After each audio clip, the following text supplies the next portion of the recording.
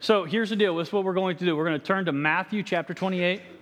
And while you're turning there, what I want us to finish today is this series. As you see all the puzzle pieces up here, this Pieces to the Puzzle series. I'm going to give you what the picture is, and then we're going to talk about three things, and then you can go outside, and then you can enjoy the sunshine, because I know that's what everybody wants to do, because it's the first really, really sunny Sunday of the year. So I'll stay focused. Come on now. That's what I love. You know, I just read this book about small churches and everything like that, and how people all want these big churches. You know, I think there's great value in the small church because we could do something that a big church can't. And this is not so we don't invite people to church. We can still be a big small church. But we can do something that a big church can. We can be relational.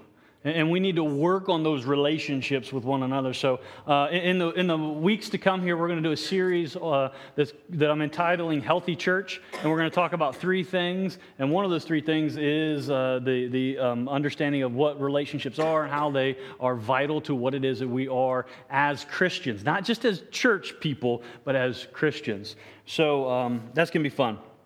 But today what we're going to do is we're going to finish the puzzle. And I'll give you the picture right off the bat, and then you can, while I'm talking and giving you some more information, you can zone out and think about all of the other information you already got. So when you're nodding off, I know that you're just thinking about what you're meditating, right? You're not sleeping. All right, I'm cool with that. As long as I'm perceived well, right?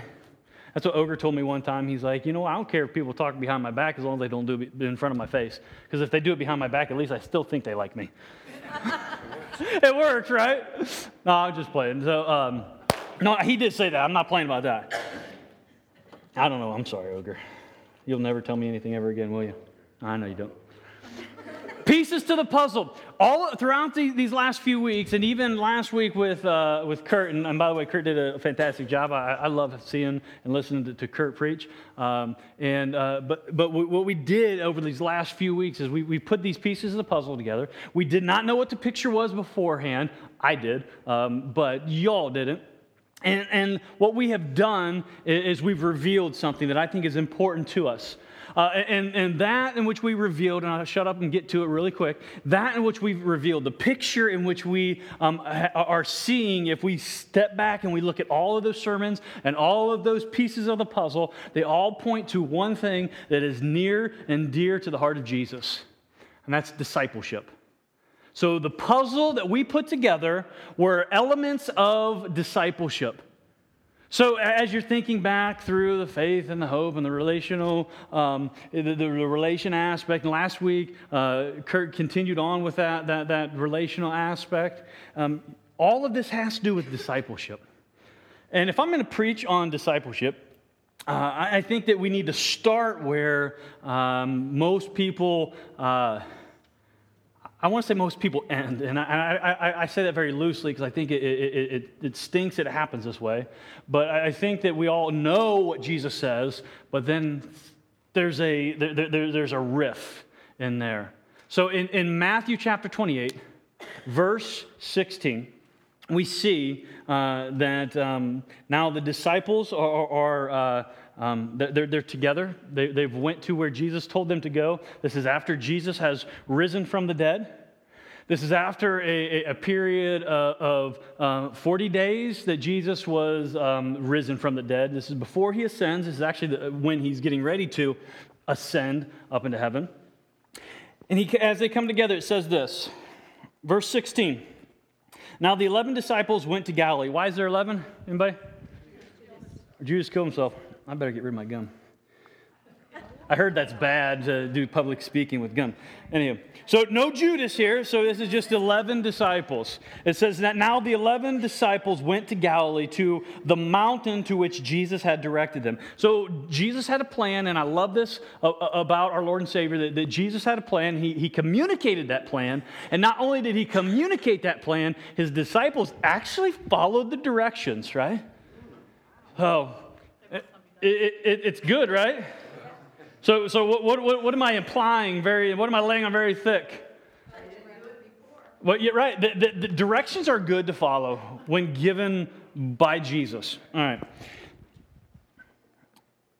Let that sink in. And go. All right, 17. And when they saw him, they worshiped him, but some doubted. Okay, so they come together, they see Jesus, and it says some worshiped him and some doubted. I've always kind of like poked fun over this passage a little bit, where they're coming together and Jesus is ascending up into heaven, and some are like, yeah, I don't know if it's real. Well, as I was studying it this week, I really started to meditate on it. What does this look like? What do you mean some doubted? What was it that they doubted? And I looked through a whole bunch of different commentaries. I looked at a whole bunch of different Bible study stuff. And there's no clarity. Even I went back to the original, and there's no clarity in the wording of that doubting. Some say, well, it could have been a hesitation. Well, as I'm looking at this, I look what comes after it, but I look at, so there was basically two groups inside the group. There were the disciples that had worshipers, and they had doubters among themselves, right? Well, and some will say, well, that was Thomas. No, at this point, Thomas is not doubting anymore. So he was probably not one of the doubters. But among that group, there was worshipers and there was doubters. And I think that we can relate to that at some level. No one in here is going to probably raise their hand and say, I'm a doubter, I'm a doubter, I'm a doubter. Well, just hold on. But inside this group of Jesus' closest disciples, there were those who worshiped and those who doubted. Now, what can we do with that? Well, we can identify with it. And what we can do is listen to how Jesus addresses the fact. Look on with me. Some of you are like, okay, I don't understand, but you will in a second. 18, it says, and Jesus came to them and said. So remember, worshipers and doubters. Jesus comes to them. Who's them? Okay, all of them. So he comes to the worshipers and the doubters, right?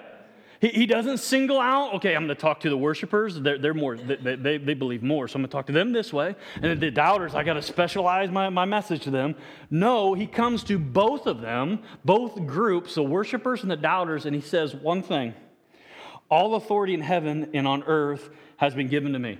So, just think about that. Think about the impact that would have, or should have, or does have on you, on me. Wherever you are, if you're in a worshiper camp or if you're in a doubter camp, those words speak to you. Because what does Jesus do with those simple words? He levels the playing field. He levels the playing field and he says, here's the deal. It's not about you. It's about me and what I have done. I love that he does this right before he gives us the greatest commissioning ever. He says, although you may be a worshiper or although that you may be a doubter, all authority is mine.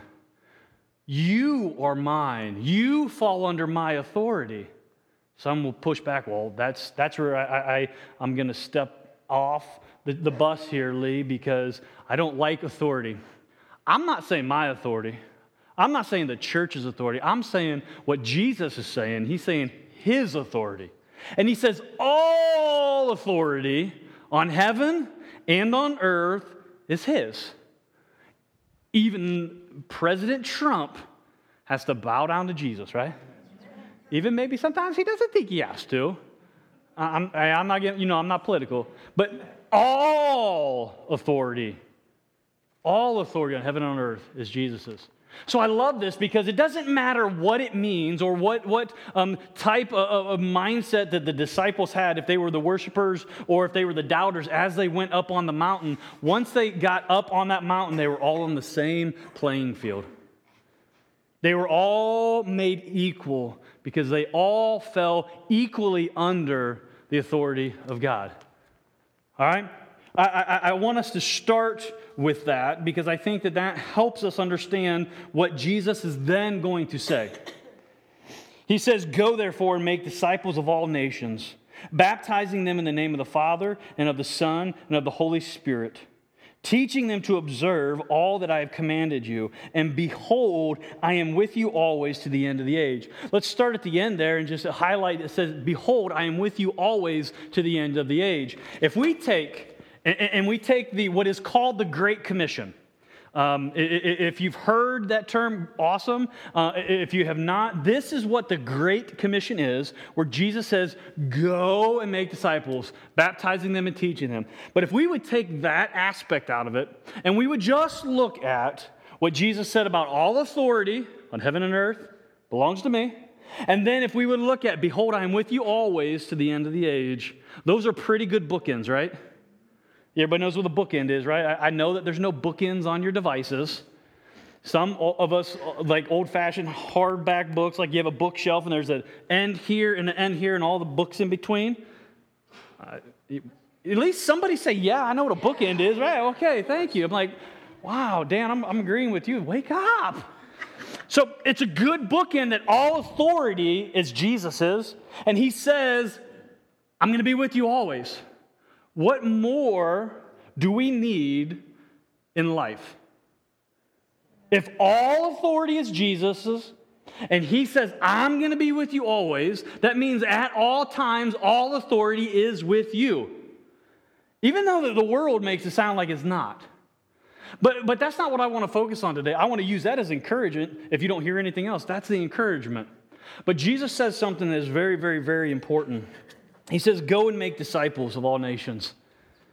Go and make disciples of all nations. What is near and dear to the heart of God is discipleship.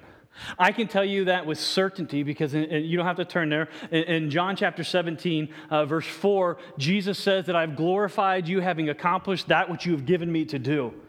And what Jesus is referring to is he's referring to the discipleship and the making of disciples that he did on earth before the cross, before the empty tomb.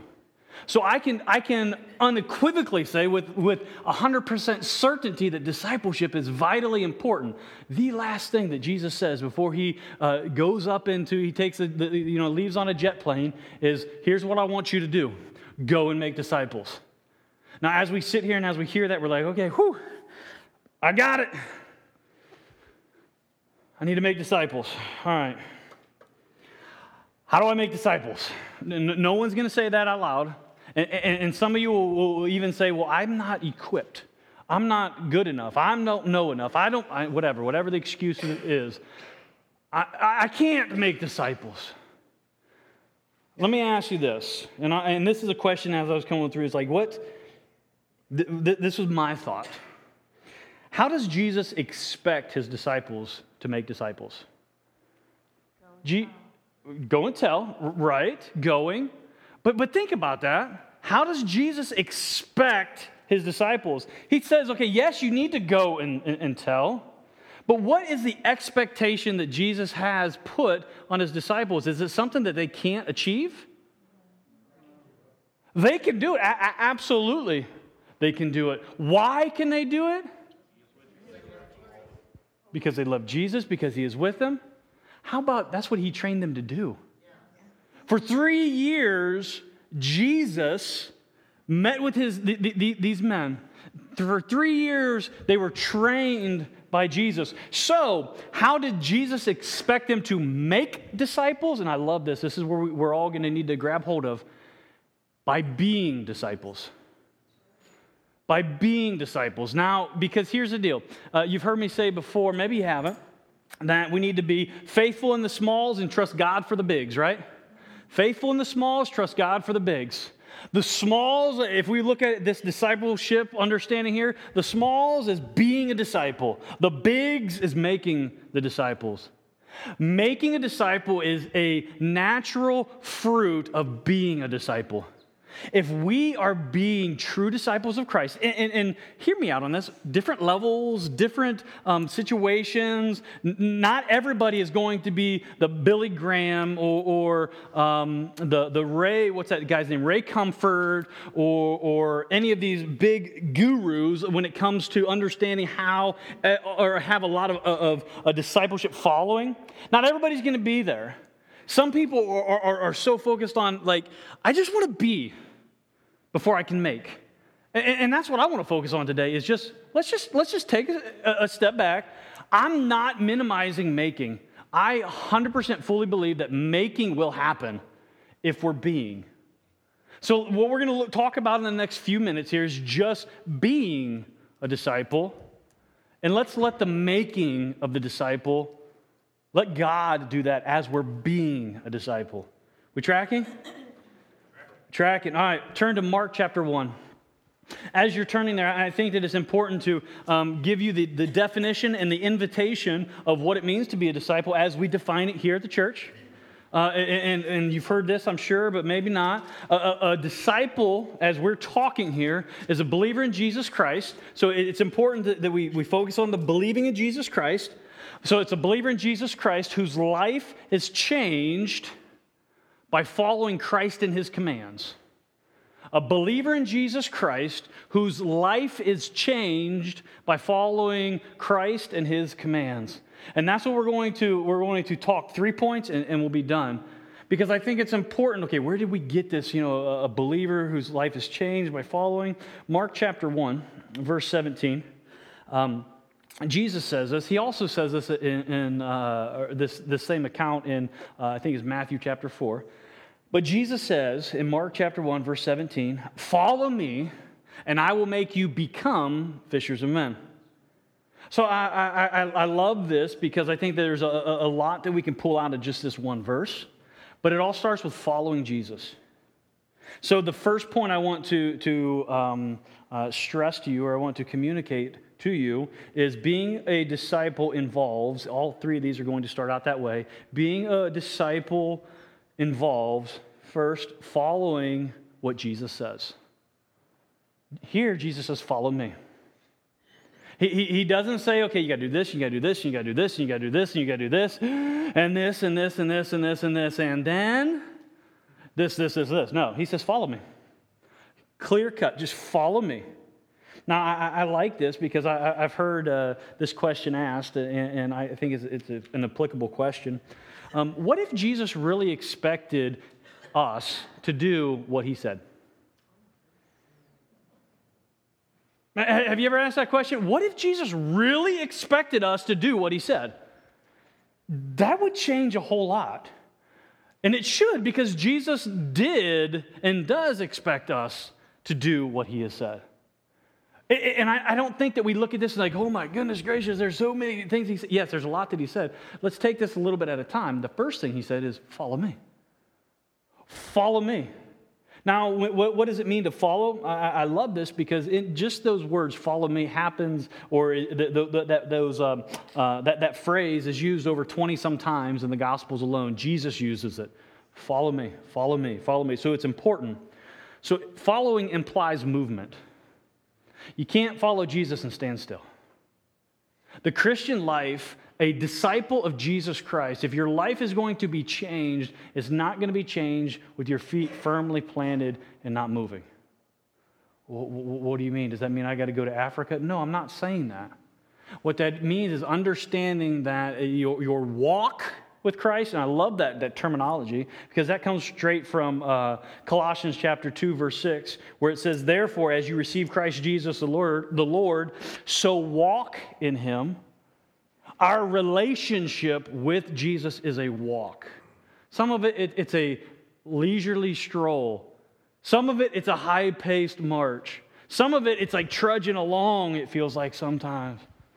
But nonetheless, it implies action. And Jesus says, "Follow me." So now I love this. We were at Walmart. It was yesterday, and this popped into my mind, and my wife's going to kill me even more. But anywho, so we're walking in Walmart, and I'm for those you don't know me, one of the things I work on a lot is patience. So I'm a little, especially when it comes to Walmart and going there. I hate going to Walmart with my wife. I love being with my wife, and that's the only reason I go there, but I hate going there with her. And then she wants to talk to me. So she's walking beside me, and I was like, "Okay, what do we need?" "Oh, we need this." And I don't know where everything's at in Walmart. I'm like, "All right." She's like, talking to me, going along. Don't get mad at me. Talking to me. Like, she's being relational, which is awesome, and we need that. All I want is for her to go, and I'm going to follow you. So you just, and that's what it was. It was, what was it, rice or what was it you had to get? I can't remember. Anyways, I finally kind of snapped a little bit. I said, just go, I'm going to follow you. Because if she's going where she needs to go, I'm a very good follower. I'm going.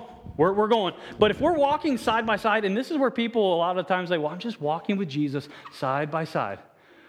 Well, that's not how it's intended to be. We're to follow after Jesus. So he's supposed to be out in front of us, and we're following behind him. Please lead me through Walmart, and it'll be a whole lot better. We can just have a discussion. All right. You're always talking about me. Lead, and that's the thing. Be willing, and this is to be able to follow after something or someone, you have to be willing to be led. You have to be willing to be led. And when Jesus says, follow me, you have to submit to him and follow after him. Be willing to be led by him. Even if it's through Walmart, right? Pray for me. So becoming a disciple involves following what Jesus says. And there's a lot of things that Jesus says. And a lot of them are not as clear cut and is not as clear to understand. And there takes some, maybe you need some spiritual discernment. Maybe you need someone to help you understand it. Fine. But when we know something that Jesus says, when we know what the Bible says about something, and we choose to do the opposite, we're not following him. We're not following him. The second thing, being a disciple involves becoming something you were not previously. This is one of the things that hurts me the most, because too many people want to add Jesus to their life. Too many people want to take and think, okay, I got things are going okay, or maybe they're not, but if I just add God into my life, it'll be better. And they think that they can still be the same way that they've already have been, or the way in which they live, but if they just add Jesus into their life, then, okay, everything's good. Well, one thing, God is a jealous God. The Bible's clear about that. But what we have to understand is you cannot be a disciple of Jesus and not be changed. Now, that does not mean that you're not special and you're not unique. Y'all special. We're all special. God has created us specially, uniquely, each one of us. I'm not saying that everybody has to be clones and act the same way. I'm not saying that at all. God made you the way in which you are for a reason. But if you can hold on to your sinfulness and say, I'm not going to change in those areas, God did not make you for that reason. So if we can say, I'm just going to add Jesus to my life, we're missing the boat. Because Jesus has to become our life. Because why? He gave his life in exchange for our life.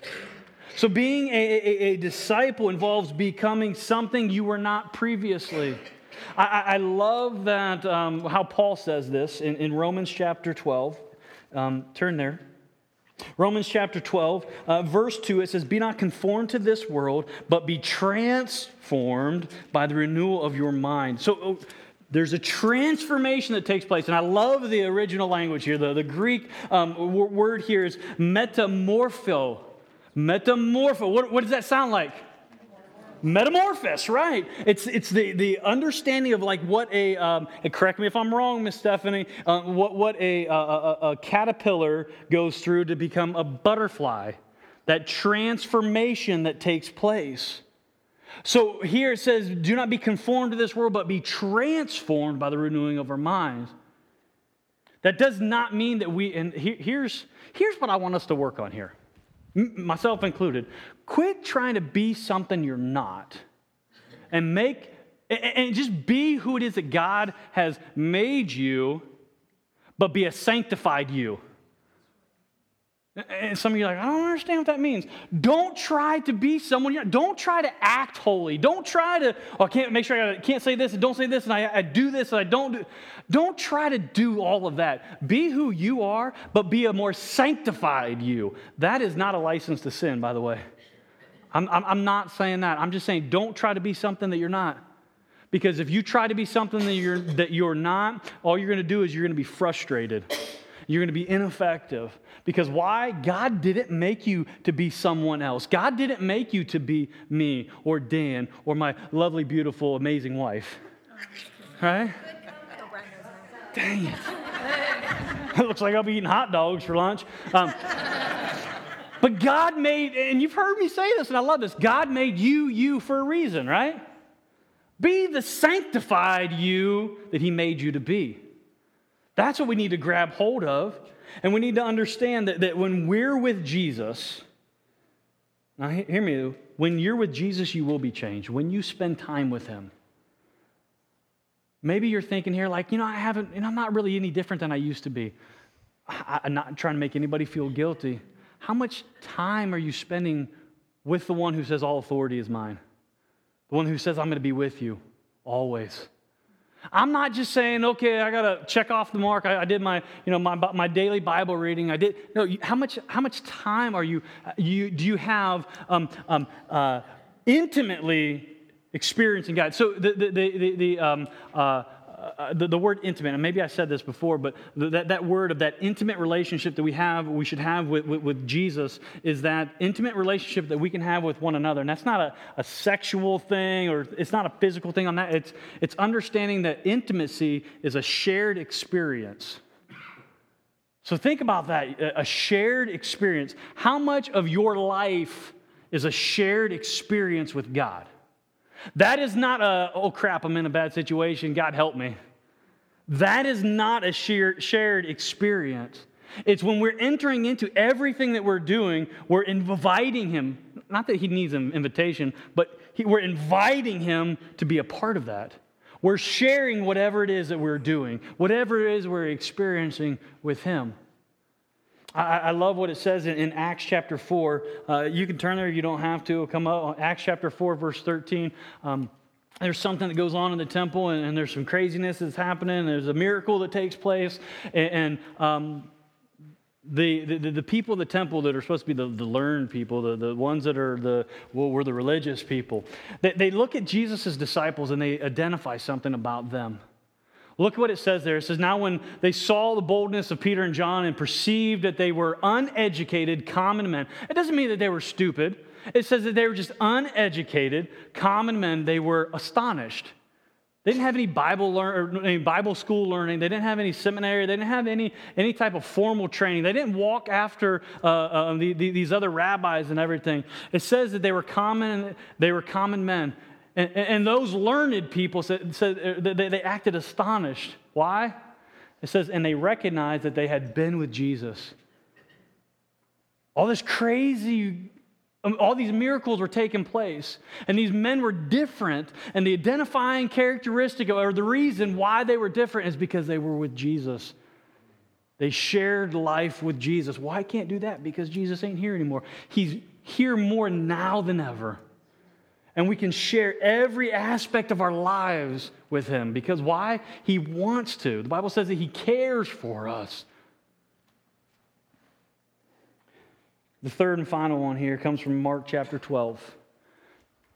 A third and final point, and we'll be done. Being a disciple involves following what Jesus says, becoming something you were not previously. And hear me say this, if you don't change, you won't follow. That's not just me trying to be mean. If you don't change, you won't follow. Why? Because the way in which your sin nature, the sinfulness, your flesh, the Bible says the spirit is willing, but the flesh is weak. Your flesh will take you places you don't really want to go unless you change. And I'm not asking you to be, and it's not saying to be something that you're not, but unless you change, you will not follow. You got to answer that question. Am I willing to be led? And if you're willing to be led, okay, what are you doing to be led? Let me go on. Being a disciple involves the entire person. The entire person, not just a portion. The entire person. Look at what it says there in Mark chapter 12, verse 30. You shall love the Lord your God with all your heart and with all your soul and with all your mind and with all your strength. When Jesus is asked what's the greatest commandment that there is this one. that you should love God with everything that you are.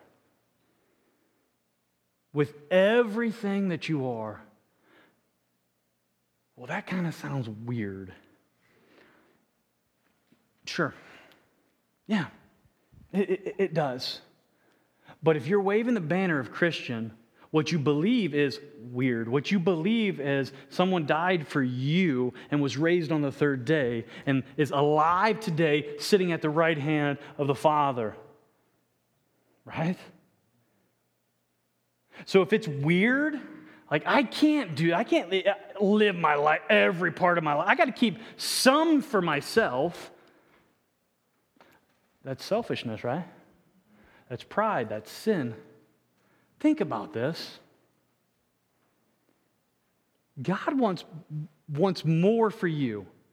God wants better for you than you can even imagine.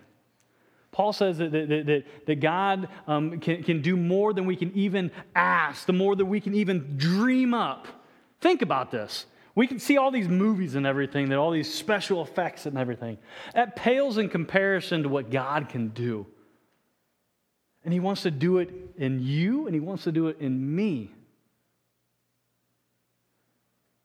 If that sounds weird, so be it. But understand that your whole person, God wants to use all of you. Not just your head, not just your hand, not just your heart. Everybody says, well, God just wants your heart. Yes, He does. But because it's inside of you, it's connected to everything else. God wants all of you, and being a disciple of Him is identifying that I'm all in. I'm all in. And that's one of the hardest things to do for us, especially as a society that says, you got to watch out for yourself and you got to, take care of yourself. And if we would just submit to God and let Him take care of us, things would be different. If we were to say, okay, I want to make disciples, but man, I need to be a better disciple. If we just work on the being and focus on the being, I think every single one of you, all of us, every single one of us would be changed. Well, I'm already a Christian. I get it. But the Bible says that we are to be transformed from one degree of glory to the next. To the next, to the next. God wants to do a work in us that supersedes anything that we can dream up. And what brings glory to God? You and me being a disciple of His.